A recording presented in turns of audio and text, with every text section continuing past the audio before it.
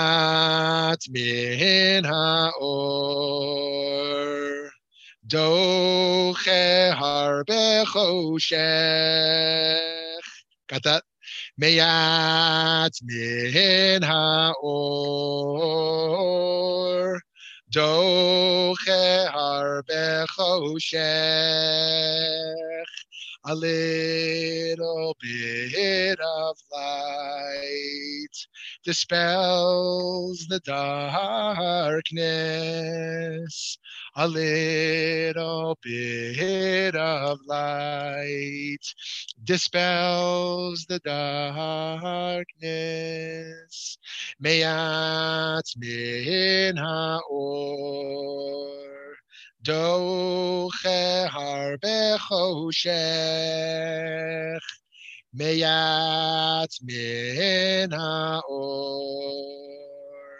doche harbe choshech. Friends, if you ask me what it means to be a Jew, one of the top three answers I'd give is a people of hope, a people of faith in a future. And that is to say, the antithesis is cynicism. Cynicism says, oh, I throw my hands up. I'm full of despair. As Rabbi Nachman famously said, Ein yeush be'olam klal. Ein yeush be'olam. He screamed it. It was a famous moment among his Hasidim, where Rabbi Nachman of Breslov said, Ein yeush be'olam. There's no despair in the world. Despair is the antithesis of faith. Now, what do we mean by faith here? We don't necessarily mean there's a metaphysical God and that God is going to intervene and make everything good. That's not my theology. Maybe it's yours, and I don't want to detract from that. But I don't sort of pray for something and it kind of happens the way I want it. But actually, I'm going to leave it as a question rather than an answer.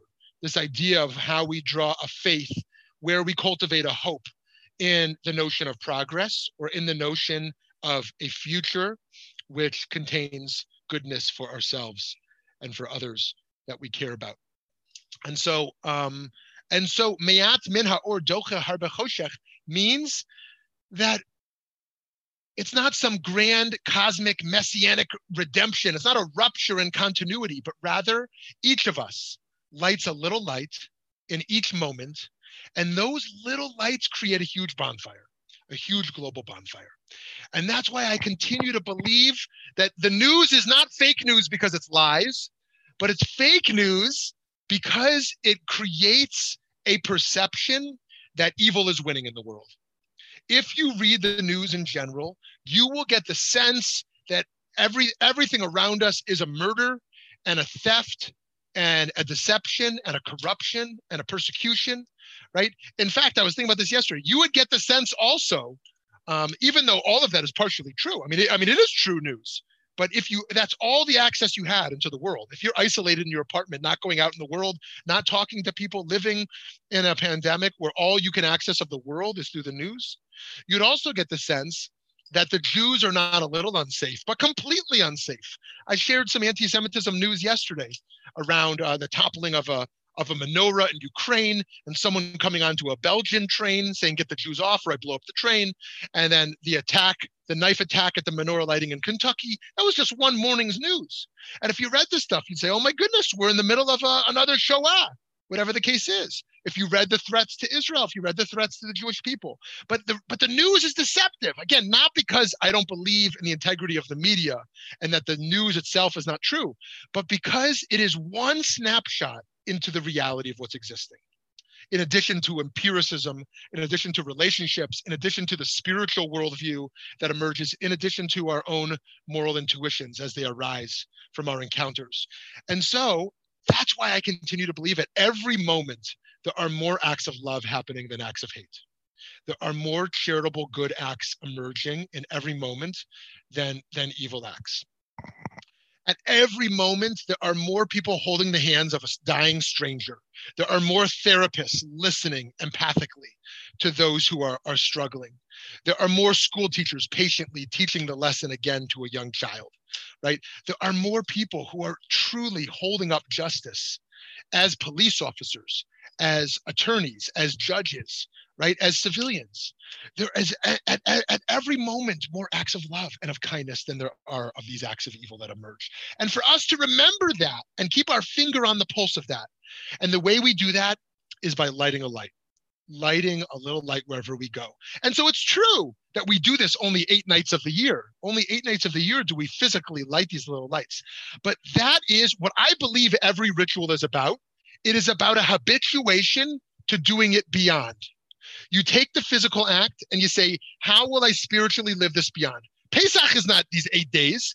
Pesach is saying, remove the chametz from your home. Take the bread out of your home for 8 days to remember oppression, historical oppression. And now don't stop Pesach. All year is Pesach. All year, remove the chametz of your soul. Remove the callousness and the hardness of our own spirit all year. So too of Hanukkah. We physically light those candles 8 days, but every day we light the menorah. Every day we go out and we say, how am I spiritually going to bring light to others? Right? And there's no objective way to do that. Each of us has a different way. Some of us might be philanthropists. Some of us might be teachers or counselors. Some of us may be doing that for a family member or fill in the blank. We have our own ways of bringing light. And all of us should be proud of those ways, right? As Reb Shlomo Volbe taught, that a shoemaker, with every stitch of that shoe, we were exploring this a few weeks ago in our Shabbat group. With every stitch of that shoe, the intentionality with the shoemaker should be that they are doing an act of loving kindness, because someone's going to wear this shoe, and that shoe is going to be supported because the shoemaker stitched every one of those stitches in there. So in fact, anything we're doing, from washing the dishes to sending a supportive email to making a phone call to sending $18 in the mail, we do it as an act of love, knowing that other people, billions of people around the world, are doing acts of love at the same moment, and love is conquering over hate, and light is overcoming darkness at those moments. It's the same thing as the MLK speech to the street workers, when he said to these street workers what they're actually doing. They're not cleaning streets. They're holding up society. They're holding up society in ways that we all are doing. We're all doing here. So friends, I'm going to share a little bit here, and the chat will be open over there if you want to put any comments or questions, agreements, disagreements, whatever you want to put over there. I'll respond to that, and then we'll open up the floor as we go a little bit as well through this as well, after we go through a little bit. Okay, if we can put the first source on the screen. I know it was emailed out to you, so you might have it open, but in case you don't, we'll put it on the screen as well over there. Now, it's interesting, friends. Why is there not a tractate in the Talmud about Hanukkah? There's over 50 tractates, over 60 tractates. Shabbat and Yoma is Yom Kippur, and you have Rosh Hashanah, and you have, things around the killing of animals. You have really dozens and dozens of topics. Eruvin, how you build an Eruv, a string. Why isn't there a Hanukkah? In fact, all you have on Hanukkah is this over here. You have almost nothing about Hanukkah in the thousands of pages of the Talmud. And here's all it has. It literally reads like the way you would explain Hanukkah to a young child today. What is the reason of Hanukkah? That's their question. My Hanukkah. What is this all about? Hanukkah, what is this? For our rabbis taught on the 25th of Kislev. So we have a son named Lev, and we kiss him all month, in the month of Kislev. On the 25th of Kislev, commence the days of Hanukkah, which are 8, and on which a lamentation for the dead and fasting are forbidden, right? We try not to mourn. We want to be joyful. For when the Greeks entered the temple, they defiled all the oils therein. And when the Hasmonean dynasty prevailed against and defeated them, they made search and found only 1 cruse of oil, which lay with the seal of the high priest, but which contained sufficient for 1 day's lighting only. Yet a miracle was wrought therein, and they lit the lamp therein for 8 days. The following year, these days were appointed a festival with the recital of Hallel, right? The Psalms and Thanksgiving. That's it, friends. That's it. What is this all about? And why is this all we have about Hanukkah? And why do they emphasize this? Ask any child, Jewish child, they'll say, what's Hanukkah about? There was enough oil for 1 night and it lasted for 8. But that's not what Hanukkah is ultimately about, right? We all know that. Okay, that's a nice story, but this was a war. This is the only Jewish holiday which commemorates a war, right? No other Jewish holiday is about a war fundamentally. And the Jews survived the war. And they made a holiday about that. And why do the rabbis not want to list that? Because we think about the Jews are divided today. Oh, we got reform and renewal and reconstructionists and conservative and liberal Orthodox and the ultra Orthodox and these ones don't like those ones and those ones aren't real Jews and those ones are fake Jews and then not to mention our new political divides, not to mention denominational divides. Jews, well, are we one people? Are we still one people? It's a question we think about, right? And what does it even mean for this to be one people if we hold drastically different values and can't even agree on who's a part of these people? So we think we're so divided today, but friends, we got it pretty good today. Back in the Second Temple period, that was real division. There we had a dozen real factions. You had the Zealots, the Sadducees, the Pharisees. You had groups that had fundamental, not to mention the emerging Christians. I mean, obviously that's a ways off. Paul is the real inventor of Christianity, well off, that emerges fundamentally different than first century theology over there. But you have real divisions of what's emerging. And the rabbis rejected military Judaism. The rabbis rejected it, right? And so we see here that the Pharisees, as they emerge, these are a people who choose Yavne over Jerusalem. They say, you know what? I got three choices, and not one of them is going to be to stay and fight and be here and have sovereignty. We want to be a people of the book, not a people of the land, was their decision. They could have asked, they said, give me Tel Aviv. Tel Aviv didn't exist. I mean, the land was there, but there was no city Tel Aviv. Give me Tel Aviv. Give me Haifa. You know what? How about Eilat? We love the beach. We would love to be on the beach. The future of the Jews will be a people of Eilat. They didn't ask for any of that. They said, give us Yavne. Let us have this academy where we're going to invent Judaism. Now, that's going to sound radical to some, because we think of continuity, but they invented modern Judaism as we know it, rabbinic Judaism. Prior to that, what were we? We were a people of kingdoms with kings. We were a prophetic religion. We were a priestly religion with a temple, with animal sacrifices. Now is the invention of rabbinic Judaism. And with their invention of rabbinic Judaism, they were not interested in militaries and of might and of fighting or of even being a broad people. They were a people that were elite. They were elitists. They wanted to be an intellectual people of the book. And so they rejected this story. Said, we don't want a celebration of war. That's what the other group was about. They wanted to the Bar Kokhba revolts. They wanted to go over there and be zealots, right? They wanted to be militarists. They wanted to be hawks. We're not hawks. We're people of the book. So they rejected the Hanukkah narrative and took the whole story about being about a war out and said, this is about a miracle, about a little bit of oil. And now we're going to tell you how to light your menorah. Are you going to light it from the right to the left or the left to the right? We'll analyze that for hours, right? We don't want military drills. We want Talmudic analysis. We want pilpul. Okay, so that's what's going on over here. And I think, and that's why Hanukkah is so marginalized in the rabbinic tradition. And that's also why the rabbis are major pacifists. The rabbis are pacifists. Now, the one read of that is that powerless people, that is natural for powerless people in many ways. It emerges from an ethic of powerlessness, from their context, that they would have been squashed as they were. And the other approach is that they, on an ethical level, not just in historical context, on an ethical level, were pacifists.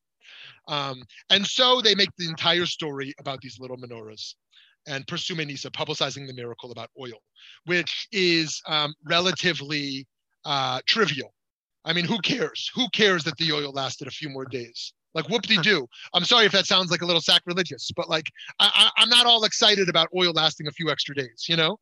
The survival of the Jewish people, that's something to get excited about. The physical survival, the spiritual survival of the Jews, amazing. Okay, a little oil lasts a little long. Okay, I'm not going to write home to my mother, you know? Not super exciting. Okay, so let's go to Maimonides.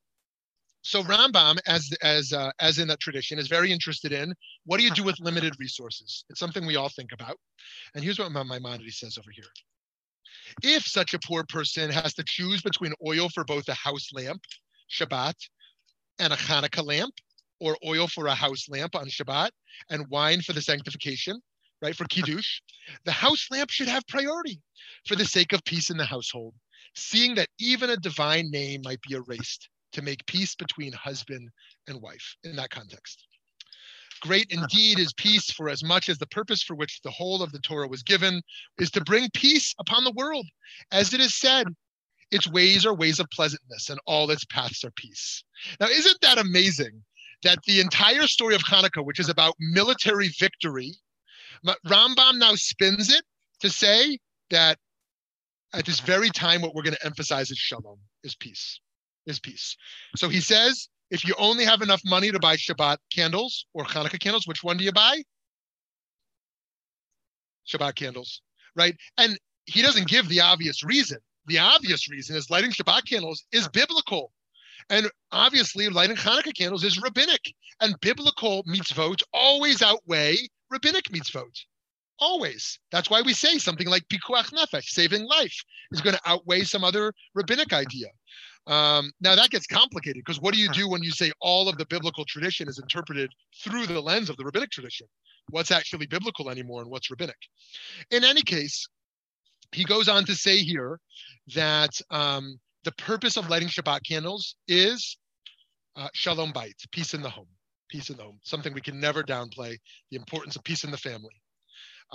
It is very easy, and here I respectfully disagreed with our great teacher, Rabbi Jonathan Sachs of blessed memory, who was just a profound thinker and author and philosopher, but was much more interested in interfaith dialogue than in interdenominational dialogue. And one of his reasons, as I shared on the Jonathan Sachs Legacy session, was that he thought that when you can walk away from someone, you have to be more careful in the relationship.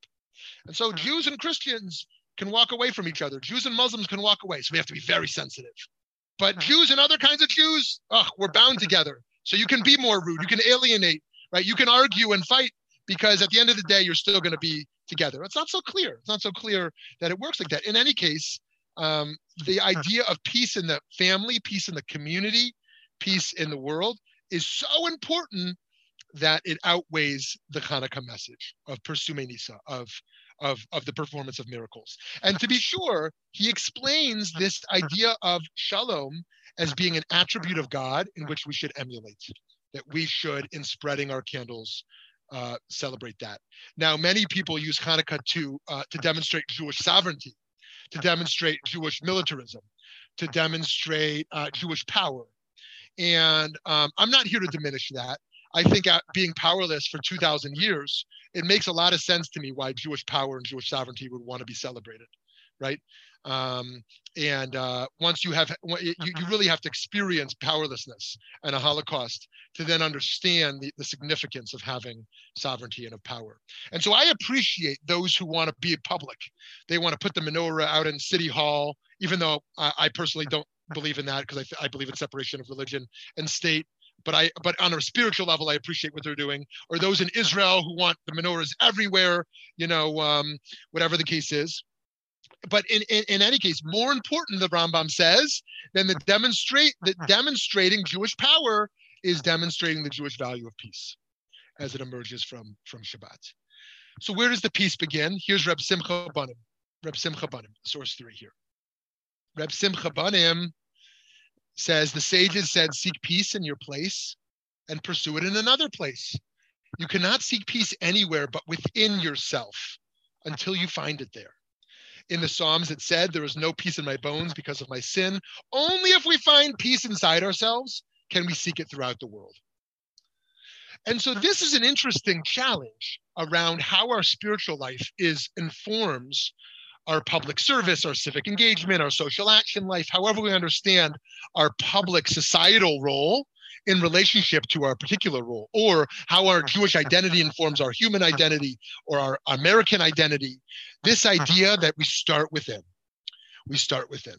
And I would suggest that those who have not found peace within might create more harm than good by trying to foster peace outside. Right? And those who have not mastered certain attributes internally, very difficult to foster those externally. And so, what a meditation for lighting the menorah. I want light in the world. What's the work I need to do tonight to bring light internally? What is the healing I need to do? What is the introspection and the reflection? What is the psychoanalytical process I need to invest in, right? What is the spiritual work that I need to engage in to start to drive away some of that darkness and to have light internally such that it emanates externally in a way that brings more light than heat, in a way that brings more light than fire. And so Reb Simcha Banim says, seek peace in the world, seek peace in society, start internally.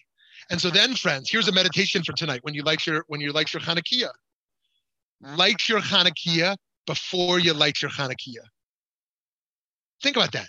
Stand there and think about what it means to light your internal flame before you light your external flame, right?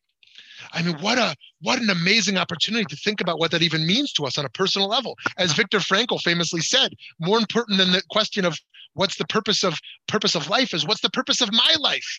So more important than some objective fire is what is the fire that sustains me?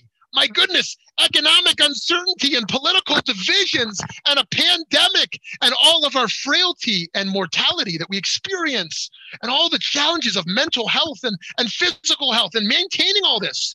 We're going to need a pretty strong fire to sustain ourselves in this, right? Maybe you're the fortunate type who has resilience built into your DNA, right? You could just keep going through anything without any looking the other way. Or maybe you're like most of us who get down a little bit, right? You feel despair sometimes. You feel that darkness, and you feel alone in that. And so, how are we going to light our own Chanukiah? And if we can't do that, then let's figure out a plan as to what process is going to help us light that in the other days to come. Right? Who are the people I need to surround myself with safely? Right? What are the ideas I need to surround myself with, or the ideas I need to break from, right? Is social media helpful for me or toxic for me, right? Which relationships are fueling me?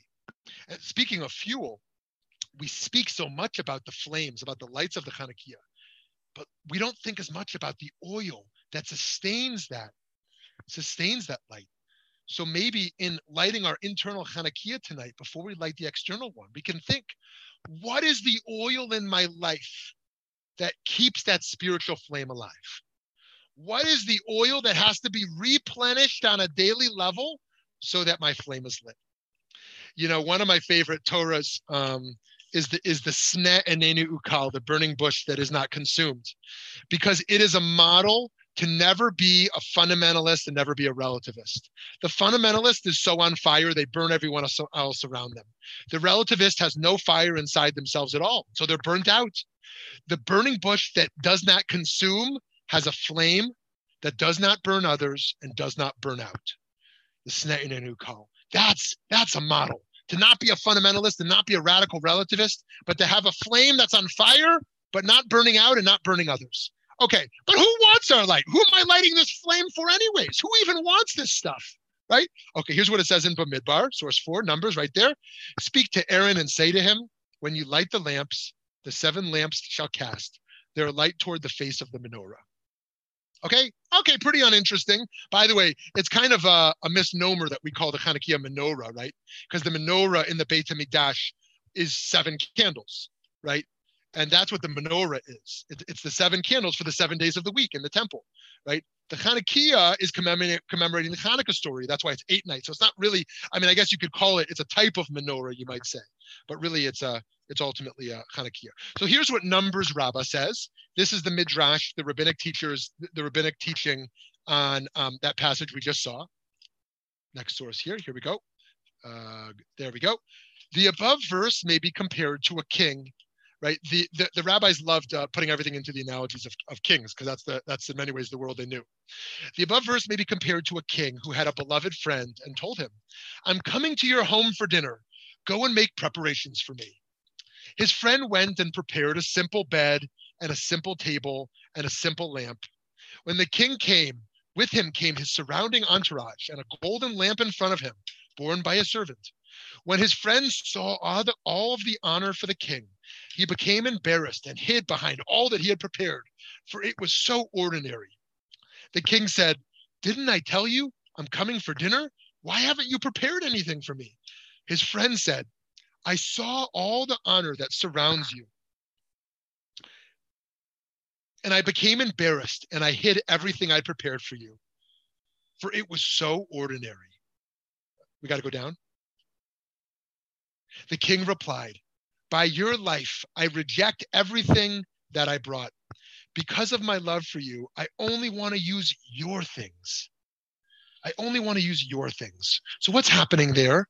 We say, Nu, if on a Kabbalistic level, God is light.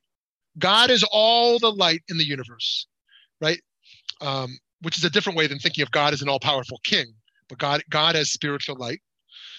God wants our little wimpy menorahs, these little candlelights, right? What is that? I'm embarrassed. I want to hide it from God. This is all I have to offer is these little lights in front of the great spiritual bonfire of divinity, right? I'm embarrassed. I want to hide my food from the king. You know, sometimes I feel this. You know, we have guests in our home for Shabbat. I mean, it's been a while now. Guests in our home for Shabbat, and you know, we've got this little dining room and this cheap china and our little kale with barbecue sauce and whatever, you know, whatever we have, and our $9 bottle of wine. You know, I'm a little embarrassed. I kind of want to hide it away a little bit. You know, the people could have gone out to a nice dinner. You know, sat in some really comfortable chairs, you know, not heard a baby cry.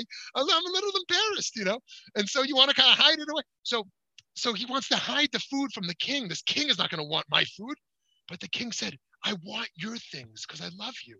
I love you. I'm here not for the best meal in the world. I'm here for your meal. I'm here to smell your home, right? I'm not here for the objective best. I want the relationship. So too, the God of all light sees our little Chanukiot, right? It doesn't see those are little, oh, your menorah only costed $75, right? You should have bought $1,000 menorah. Or those little flames like, oh, what is that? I can hardly even see them. You should have got Christmas lights on your front lawn. That would have been a good welcome, right? Right? But actually, God says, I want your light. I want the light that you're going to bring me because I love you. I love you. That's the way I experience. One of my children writes a little misspelled little love note to me. You know, Abba, I love you. Thank you for everything. It takes me 10 minutes to read it because I can't read the letters. And I love it. I love it not because it has any external value. I can't sell it on Amazon. Well, actually, you can't sell anything as on whatever that place, eBay, whatever that place used to be. You could sell your stuff, you know. But it goes on my wall here because I love her and I love this. Right? And that's the menorah, that we bring our own light into the world. And it's valuable not because it's a massive bonfire, not because it's expensive, right? It's valuable because it comes from our heart. It comes from our heart. And that's the service we bring into the world. We need not be jealous of someone else's service. They donated more money. They offered more volunteer hours. They have more to give in the world because it's all relative in this regard. We bring our heart and our purpose into the world with our passion and in our love. And whatever we offer is so beautiful. It's so beautiful because it's us. It's who we are meant to be in the world, to bring what we can bring. It's what a mother or father brings to their child. It's not objectively better than what their friend can give them or what their teacher can give them or their rabbi or whoever gives them things. It's special because it's their parents giving it to them, right? And when we give with such love, and that's what lighting our Chanukiah is about. It is about coming back in touch with our purpose.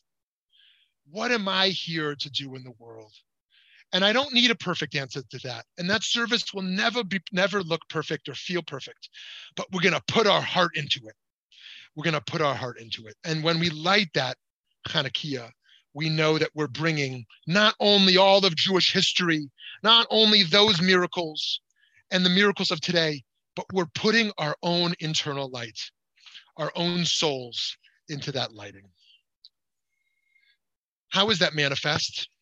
Let's go to source 5. I'm going to open it up after these next two sources for conversation. Here's what it says in the Talmud. Rabbi Simlai taught, the Torah begins with deeds of loving kindness and ends with deeds of loving kindness. Actually, it's interesting. Well, actually, let me say something about that before I say what the tangent. Um, how does it begin with loving kindness? God clothes Adam and Chava. Adam and Eve are naked, and God they're naked. God they realize their nakedness after they become morally awake. That's actually interesting. How when we immorally evolve, we become more in touch with our own vulnerabilities and imperfections. It's scary to morally evolve, to hold more empathy in our hearts, to hold more compassion, right? We start to feel more vulnerable. We start to realize with an expanded sense of self how much more vulnerable that is. I mean, here's the obvious example. You have a child that moves out of the house, or forget even move out of the house. They start going to school, right? Now you're more vulnerable because an extension of yourself is now wandering around the world, right? They're out there in the world. And you care, you love them like they're yourself, and yet you're not in control. It's gone. As your compassion, your love expands. You become more vulnerable, right? If I have no love, I can be very safe. I can just sit in this little room and love no one, and just lock the doors and be very safe in this little locked space without loving anyone, and not be vulnerable at all. But Adam and Eve become vulnerable because they eat from the tree of knowledge of good and evil. And now that they're aware of the moral potential of the human being, they see their nakedness. And in seeing their nakedness, God clothes them. So what does that look like? To feel our vulnerability in actualizing our compassion, and then being clothed in divine light. In divine light. Because Or is light, and Or is leather. They were clothed in leather, but they were clothed in light ultimately. Right? It says that they say over there, the Hasidic teachers, that leather will be transformed ultimately into light, or with an ayin and or with an aleph. So the Torah begins with deeds of loving kindness, and it ends with deeds of loving kindness. It ends with God burying Moshe. Nobody's allowed to attend the funeral because they don't want this to be a place that people are going to idolize Moshe. We don't idolize people. And so no one attends the funeral or the burial. We don't even have a marking place for it. Because he's the greatest prophet of the tradition, we can't have a place. That would become too emphasized. Just like Moses' name is not mentioned in the Haggadah. In the Pesach story, you don't see the name of Moses. I mean, what an amazing thing, right? Imagine talking about this 1960s civil rights. Imagine talking about the 1960s civil rights story and never mentioning Martin Luther King Jr. Said, you're not allowed to mention him. Don't mention anyone. Right? Tell the story without him. Now you're going to read the Haggadah, and you're going to tell Yetziat Mitzrayim and Kriyat Yam Suf. You're going to tell the story of leaving Egypt, and you're going to tell the story of the splitting of the sea without ever mentioning the man who led the whole story, or ostensibly led the story. And so God buries him alone, an act of kindness. And so these become paradigmatic acts of kindness, clothing people and burying people. Okay? Now it's interesting. The first letter, what's the first letter of the Torah? Bet, right? Bereshit. What's the last letter of the Torah? Lamed. Yisrael, right? Israel, Yisrael. What happens when you put the last letter of the Torah together with the first letter of the Torah? Lev, heart. Lamed and Bet is Lev, heart. That is to say, what is the Torah ultimately about? Opening our hearts. And so that's what the rabbis say here. The Torah begins with loving kindness. It ends with loving kindness. That's the whole Torah, friends. Now go and study it. As they say, tell me the Torah on one foot. The Torah is to open our hearts, to live emulating the divine compassion, and then to take that out into the world. Okay, now we can't not say something about Israel, Zionism, peoplehood before we open it up for conversation. And here's Reb Daniel Hartman summarizing his father, David Hartman's approach on optimism without naivete. Maybe you're someone who you're a pessimist. Maybe that serves you well. I think evolutionary psychology tells us to be pessimists, right? Always be a little afraid because something's going to jump out of the bush and whack you, right? At any moment, so be ready. But you can make a counter argument to that also. Okay, and maybe you pride yourself on being an optimist. You say, I'm a glass half full kind of woman, or maybe you're someone who says like this: optimism without naivete. I'm a realist. Yeah, realist. So here's what he writes over here. The Jew requires the courage to dream and aspire for a better tomorrow. Pessimism is a luxury that Jews could never afford. On Hanukkah, we celebrate the fact that oil, which was sufficient for only one day, lasted for 8. My father teaches that the miracle of the first day is that we had the courage to light the menorah, even though we did not know where the oil would come from in the future. Isn't that a cool idea, right? That you keep going when you have no idea how you'll keep going, right? You light the first night of the Hanukkah thinking that's all you got. How embarrassing this is going to be. I'm going to light the first night and then I'm done. I shouldn't even start at all, right? Why should I embark upon a journey that I can't complete, right? Imagine you got to travel through the desert. You're an immigrant who needs to travel through the desert. It's going to take you 8 days to get it to the border where you're going to get food, hopefully. It's going to take you 8 days to get there. You only have enough food in your bag for 1. Why would you go on the journey? You'd be a fool or super desperate. Super desperate. The characteristic of the Jewish people is that we have the courage to dream, yearn, and begin without certainty as to the future, right? I mean, you want to be a real chacham, you predict either what's never going to be measured or what's inevitable, right? Oh, you're Yashikoch, you got it right. You got something right that can never be measured, or that was so obvious the result. But to bet on something that is so unlikely, you're going to say, I'm going to bet on the Jewish people when all of the history shows it's going to end in flames. The ultimate symbol of this strength and character for my father is the rebirth of modern Israel, right? So he is what you call a liberal Zionist.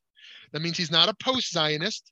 He's certainly not an anti-Zionist. He's also not a classical Zionist, but a liberal Zionist in that he believes in the idea and the manifestation of the Jews having sovereignty and the Jews having a homeland as a place of refuge, and that it's not merely a refuge, but that it should be an ethical light. And when it's not, we should hold it accountable. That is to say, we should both support and challenge Israel. That's what it means for him to be a liberal Zionist. And he does that from within, having moved to Jerusalem and built institutions built around pluralism. He wants to challenge Israel for not being pluralistic enough. Built upon the conflict, he wants to push Israel harder to resolve the conflict, around egalitarianism built into the modern state, and so on and so on. Okay, in any case, the ultimate symbol of this strength and character of the Jewish people for my father is the rebirth of modern Israel. As a people, we had the courage to say, next year in Jerusalem. We said that even though we weren't sure it was going to happen for close to 2,000 years and not lose hope. Israel is the symbol of a people who have the courage to not let reality define who they are, but rather understand that their will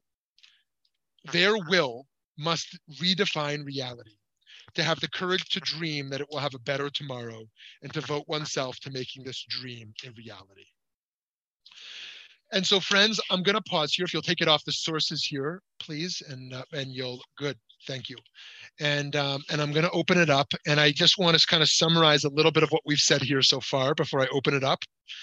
That we talked about why the rabbis downplayed Hanukkah, and the one real place in the Talmud that Hanukkah is dealt with, and how they transformed a revisionist approach, and they transformed the historical memory, the historical understanding. And then Maimonides on the value of peace and what to do with limited resources. And then Reb Simcha Banim on how the peace starts internally to move externally, how it's a spiritual revolution.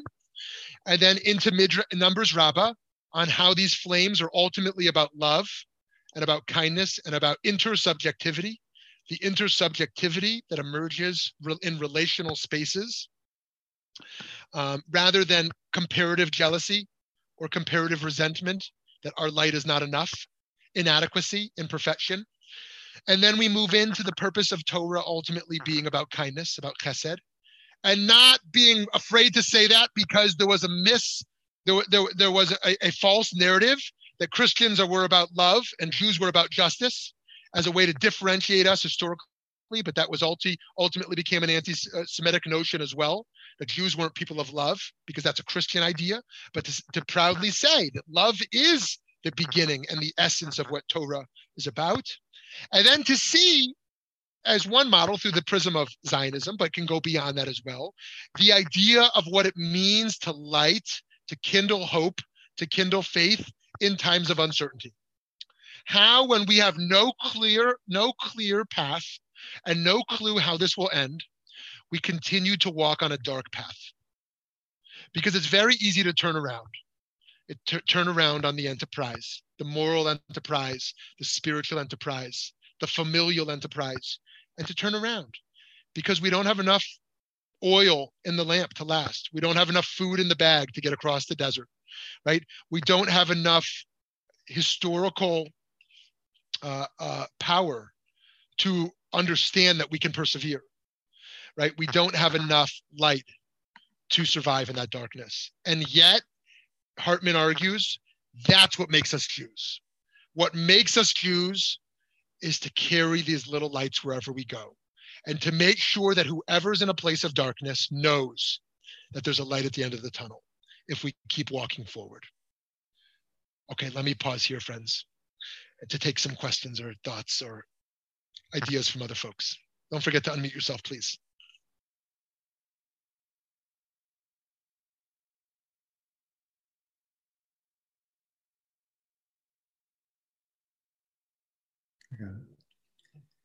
Shmuley, question. I've learned that Hanukkah went away for approximately 300 years and was brought back by the rabbis. So the first question is, why did it go away and why was it brought back? If that story is true? Amazing. So thank you, Stan and Cheryl, for that. And it really is an amazing story of how holidays evolve given the historical context. You can ask your exact question about every Jewish holiday and how it becomes transformed when Jews live in a Muslim society or in a Christian society, or when Jews have sovereignty, when Jews are rich or when Jews are poor, how it gets transformed in the golden age of Spain. Because I want to remind us, friends, there's a false narrative, and here's the false narrative. Jews were powerless for 2,000 years, then Jews got a state, and Jews were safe. Now, that's a very clean and attractive and romantic story, but Jews lived safely in many pockets, historical pockets, in many societies, in different eras. You can look, Bob Chazin has a powerful academic book on this, on the various time periods where Jews lived safely in various societies. Now, when we say safely, we mean something different than we talk about in 21st century America. 21st century America, we mean something that's completely unprecedented, as you know, from just the most cursory read of Jewish history, not to mention American Jewish history. But because in all those cases where Jews were safe, they were still second-class citizens. They never had full rights in any of those cases. Through the 20th century, into the 20th century. And so even the paradigmatic cases like the Golden Age of Spain, where Jews are safe and Gentiles are learning from Jews and Jews are learning from Gentiles, and there really is security, there's still not full rights, right?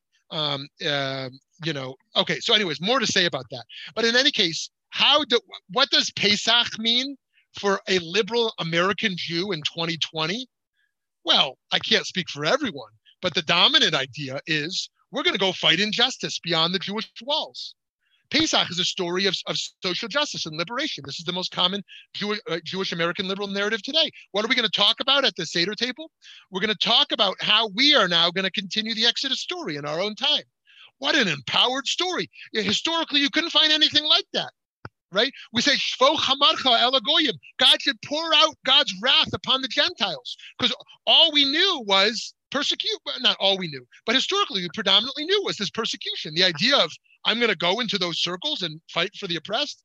I mean, it's amazing how much social justice Torah emerges from such an oppressed minority. In any case, so that's Pesach, but that's true for every holiday. Rosh Hashanah is transformed by New Year's. The American notion of New Year's changes how we think of Rosh Hashanah. And that's why in Reform Judaism in America, for the last few decades, attendance in synagogue on Rosh Hashanah is declining. Well, I mean, this is one of the factors. Yom Kippur stays strong. I mean, it varies. But Rosh Hashanah is becoming a family holiday. A big dinner, your brisket or whatever you're going to do, a big dinner rather than a synagogue holiday. And which in the American Jewish experience was not usually the case. Passover, who goes to synagogue on Passover? Nobody cares about synagogue and Passover. You have a Seder, but and Rosh Hashanah is becoming like that. It's becoming a meal. And one of the many reasons for that has to do with the American understanding of New Year's. You make resolutions, you have a meal, you have a party, right? This is a part of our assimilation in American Judaism. And I don't say assimilation is a bad thing. You read all these demographic studies, assimilation is a bad word. I think assimilation is a good thing. If you hold on to your Judaism, there's many good things in American society to assimilate into. Acculturation we can talk about, right? How we take the best of American society and bring that in to enhance Jewish experience as we have. That's why American Jews have so much to offer to Israelis. Israelis know very little about pluralism. Israelis know very little about universalism, by and large. Of course, there's exceptions to that. Okay, in any case, back to Stan's point. Yeah, Hanukkah becomes muted. It's a muted story for the exact same reason we talked about earlier, of an ethic of powerlessness, of a fear of power, of a rabbinic tradition being emerging, which has no interest in violence, even self-defensive violence in many cases, where the rabbis really they change it all. They say the Torah says you have to do death penalty, gone. We don't want death penalty. The Torah says you have to kill the wayward child, gone. The sota, what are you going to do to the adulterous women? Gone. They're going to make legal maneuvers to get rid of anything that appears not only unjust, but appears violent, warfare. They can't even think about it. They're going to talk about it in a historical place, right? What do you do in warfare? Let's put it in its place historically, but they're not talking about, their dream is not about sovereignty. Their dream is about a third temple, right? And that's also interesting because it's a dream. I would argue this is controversial. It's a dream they never wanted fulfilled. The rabbis were on the opposition of the priests. Now, here's the political dimension of Hanukkah. The other reason why they diminish it. The rabbis don't want a priestly religion. They want a rabbinic religion. They're glad the Beit HaMikdash is destroyed. They don't want exile. They don't want death, of course. But Beit HaMikdash with korbanot, a temple with animal sacrifices? No. We want to be enlightened, people of ideas, people of ritual, right? So why do they also diminish the Hanukkah story? We want to bury the priestly model of Judaism, right? We're going to be different than that. This is controversial what I'm saying. And so they spend the next few centuries,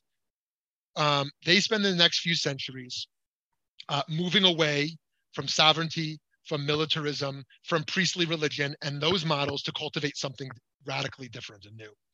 Why does it make a comeback later? That's a different part of the story. We would need a historian to show where and when that emerges and why at that time period as opposed to a different one. But my prediction would be that it has to do with a more empowered relationship to power. Okay, someone else. Rabbi.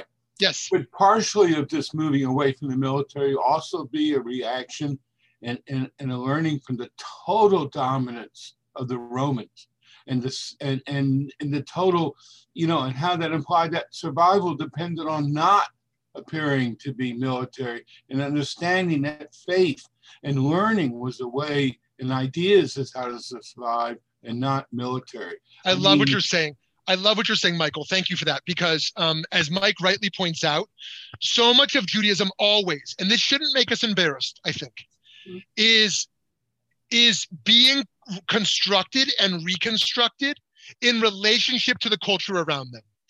In some cases, in an assimilated way, and in some cases, in an oppositional way. American Orthodox Judaism is constantly reconstructed to be like evangelicalism. American Orthodox Jews want to be like evangelical Christians. That's why all of a sudden they're pro-life when they weren't pro-life a few decades ago. They said, we're not pro-choice, we're not pro-life, we're somewhere in between. Now they're pro-life. because that's what evangelical Christianity says. American non-Orthodox Judaism in many ways assimilates into Protestant America. Of course, when Jews aren't Protestants, we're not evangelicals, but we are responding into the parts of American culture we like, right, and emerge. So too, the Babylonian Talmud, they like Zoroastrianism.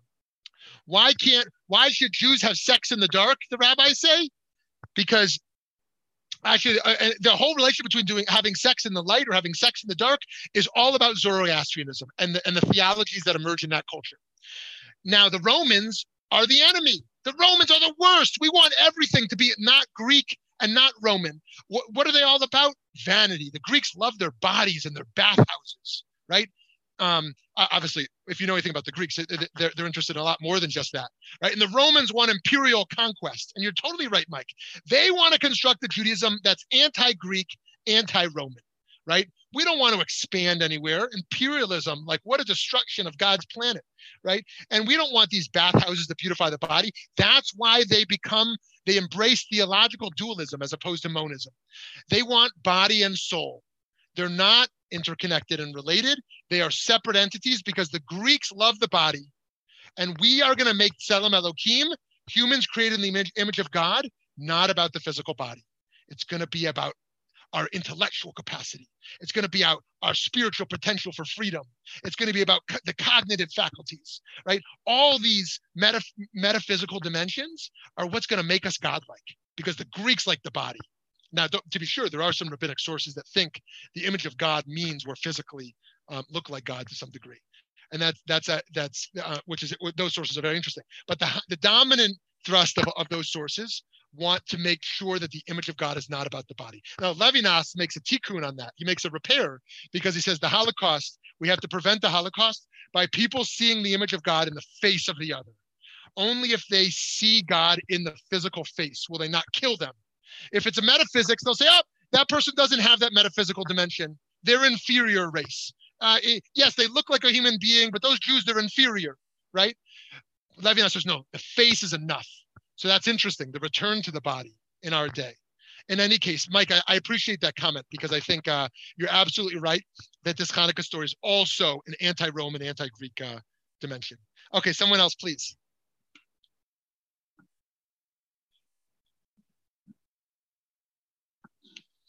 One more thing there before someone jumps in.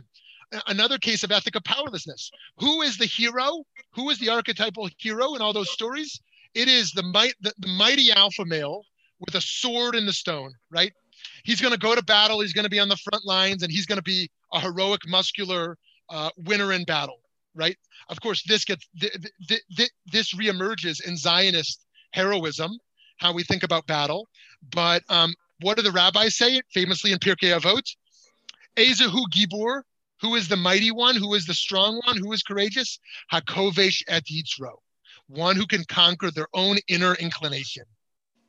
Who is the mighty one? Not someone who's physically strong, someone who has self-control, someone who has internal character, someone who has restraint. It's an ethics of restraint. Okay, someone else, please. I wanted to comment, Shmuley, thank you. This was very interesting. I wanted to comment on the song that you sang in the beginning, Me'at or doche et hachoshech. And the thought that crossed my mind is that it takes, if you're in a totally, totally dark room and you light even one little, just a match, suddenly it dispels all the darkness. So it doesn't take, if you're in total darkness, it doesn't take a big light to light it up. It actually takes just a very little match or a little candle that will dispel the dark. It's no longer dark, transformative. That's so beautiful, Hannah. Thank you for that. And that extra reminder, building off what you're sharing there, that when you share light, you don't lose light. It's not a limited resource, right? In that regard. That if I have a piece of bread and I share half of it, I've lost half my bread. If I light your candle, I've lost nothing. I've lost nothing. That your light is not diminished when it's shared, which is a powerful thing around how we can light up that room. That a little bit can do it, but when we share it, then how much more light can come as well. Let's take one or two more people. I put something in the chat. Oh, Judy, good. Thank you. Do you want to read that? Sure.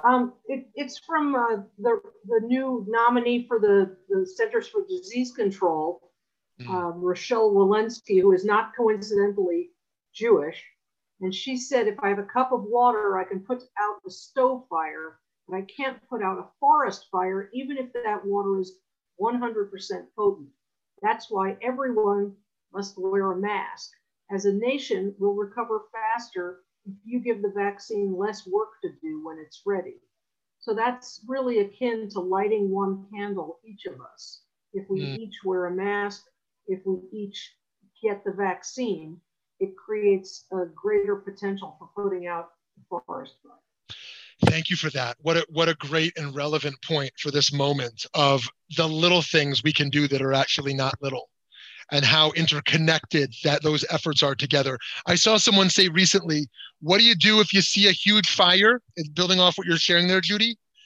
Then you got to get the whole lake on top of it. What do you do if you don't have a lake? You got to get a hose. What do you do if you don't have a hose? You got to get a bucket of water. What do you do if you don't have a bucket? You got to get a cup of water. What do you do if you can't find a cup of water?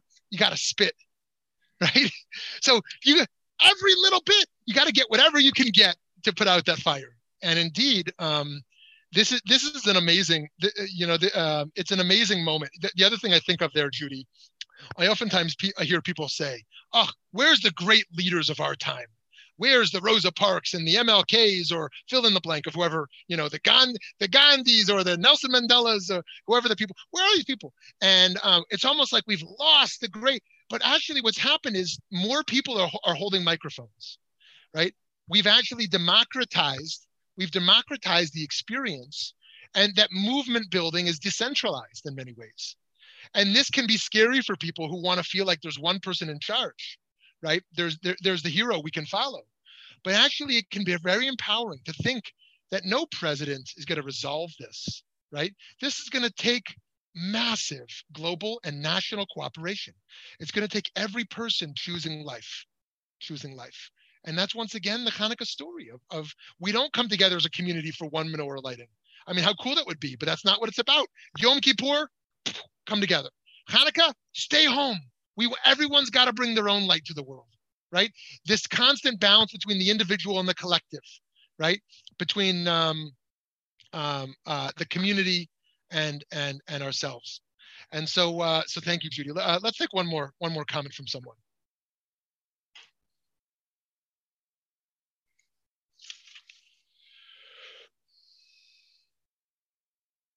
One last comment from someone here. Don't be shy. I do have a question about saving life, Shmuley. Great.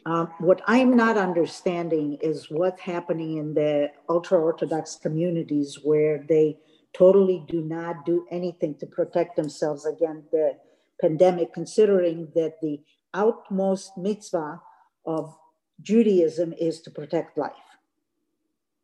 Okay, amazing. Thank you. So there's a few things to say there, and it's quite complicated, and then we'll wrap up after that. The first thing I want to say is that this is undoubtedly, once again, an assimilation into a certain political mindset in America today. This is not the ultra-Orthodox of 10 years ago. Okay, were ultra-Orthodox Jews also uneducated in secular matters? Were they also deprived of the study of science? Yes. Ultra-Orthodox Jews know nothing about science, and that's a big problem. But it was never politicized like it is today. Now the value of science has been politicized to the extent that if you believe in science, you're being duped. You're being duped by the liberal establishment, right? And the ultra-Orthodox have drunk that Kool-Aid. That if I believe in this, that I have in some ways moved away from my values. That's the first. It's not just in the United States, Shmuley. It's also in Israel. Because it's the same thing. Yeah, it's the same thing. That the establishment there is the liberal establishment, right? Even if you wouldn't consider it liberal. I mean, Netanyahu is not exactly a politically liberal, but they mean by liberal in this sense, they sort of mean everyone who's not ultra-Orthodox, all the Jews who have assimilated. And so over there, and the way it travels overseas is fascinating. So So that's the first thing, the politicization of science, and the assimilation into evangelical America once again. The second bit there, which has been strengthened, it was always there, but it's been strengthened. The idea that God will save us. The idea that divine intervention, if we have shmirat mitzvot, if we are observant, will enable us. And if it doesn't, that's also the divine plan, right? That the idea of not going to Minyan, or not going 2,000 people to the funeral, or 1,000 people to the wedding, right, would mean to not live the divine truth. And so this is also about the relationship to innovation, to traditionalism.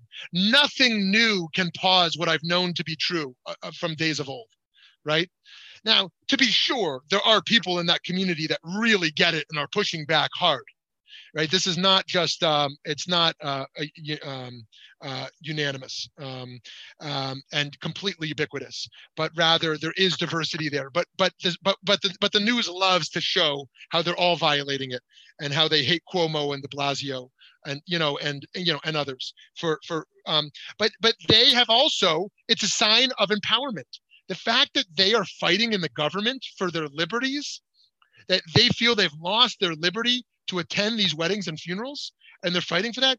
I mean, the ultra-Orthodox world has never known such empowerment. And in Israel, the number of seats they have in the Knesset, and the future of Israel demographically. And to me, this is a scary reality. Look, I mean, I have Ahavat Yisrael. I love Jews, but the ultra-Orthodox values don't align with mine. And the future demographics of the state of Israel are going to be heavily ultra-Orthodox in terms of the number of children they're having, and what that means for women, what that means for Arabs, what that means for non-ultra-Orthodox Jews, what that means for peace, what that means for Tikkun Olam as Medinat Yisrael, I think is something to be concerned about. And so, anyways, there's a lot more to say about this. By the way, one last thing there, the value of health. A study in Israel showed that the obesity is 7 times as great in the ultra-Orthodox community than in the Chiloni, than in the secular world. And so the value of the body, the physical world, just like the rabbis wanted to contrast themselves to the Greeks and the Romans, the ultra-Orthodox want to contrast themselves to the buff guy on the Tel Aviv beach. Ugh, the Tel Aviv guy on the beach, that buff army guy, ugh, vanity. They think their power is in their gun, the power is from God. They think their power is in their physical muscles, the power is in the Talmud. We don't want anything to do with that. Tofu? I don't need tofu, right? Right? So they want a radically different vision. Friends, I'm sorry we went over time, but I just want to give everyone the bracha. I hope you'll give it back to me. That we continue to persevere, continue to cultivate resilience. Resilience not only in physical survival, but that we can light our souls on fire. And in the process of doing that, we need not light someone else's candle. It will emanate from us. Fire spreads. And when fire spreads, it can be destructive. It can be a pandemic. Or when love spreads, it can also be viral. And our light can go viral as it reaches other souls as well. It's like Shlomo Ibn Gabriel said in the 15th century, the great Kabbalist, that of 2 string instruments across from each other, you don't strum someone else's string. You put them across from each other. You strum your own string, and the one across from it naturally will vibrate. If we light our own Chanukiot and we open our window shades for the world to see, and just be proud of the unique light we have to offer, we will see more light in the world. Chanukah Sameach. Sending great love. Session, Shmuley. That's wonderful. Blessings for Thank you. It's wonderful. The same blessing to you, Shmuley. Amen. Amen. Thanks, everyone. Thank you so much for lighting up all of our lives. Yes. Thank you, Shmuley.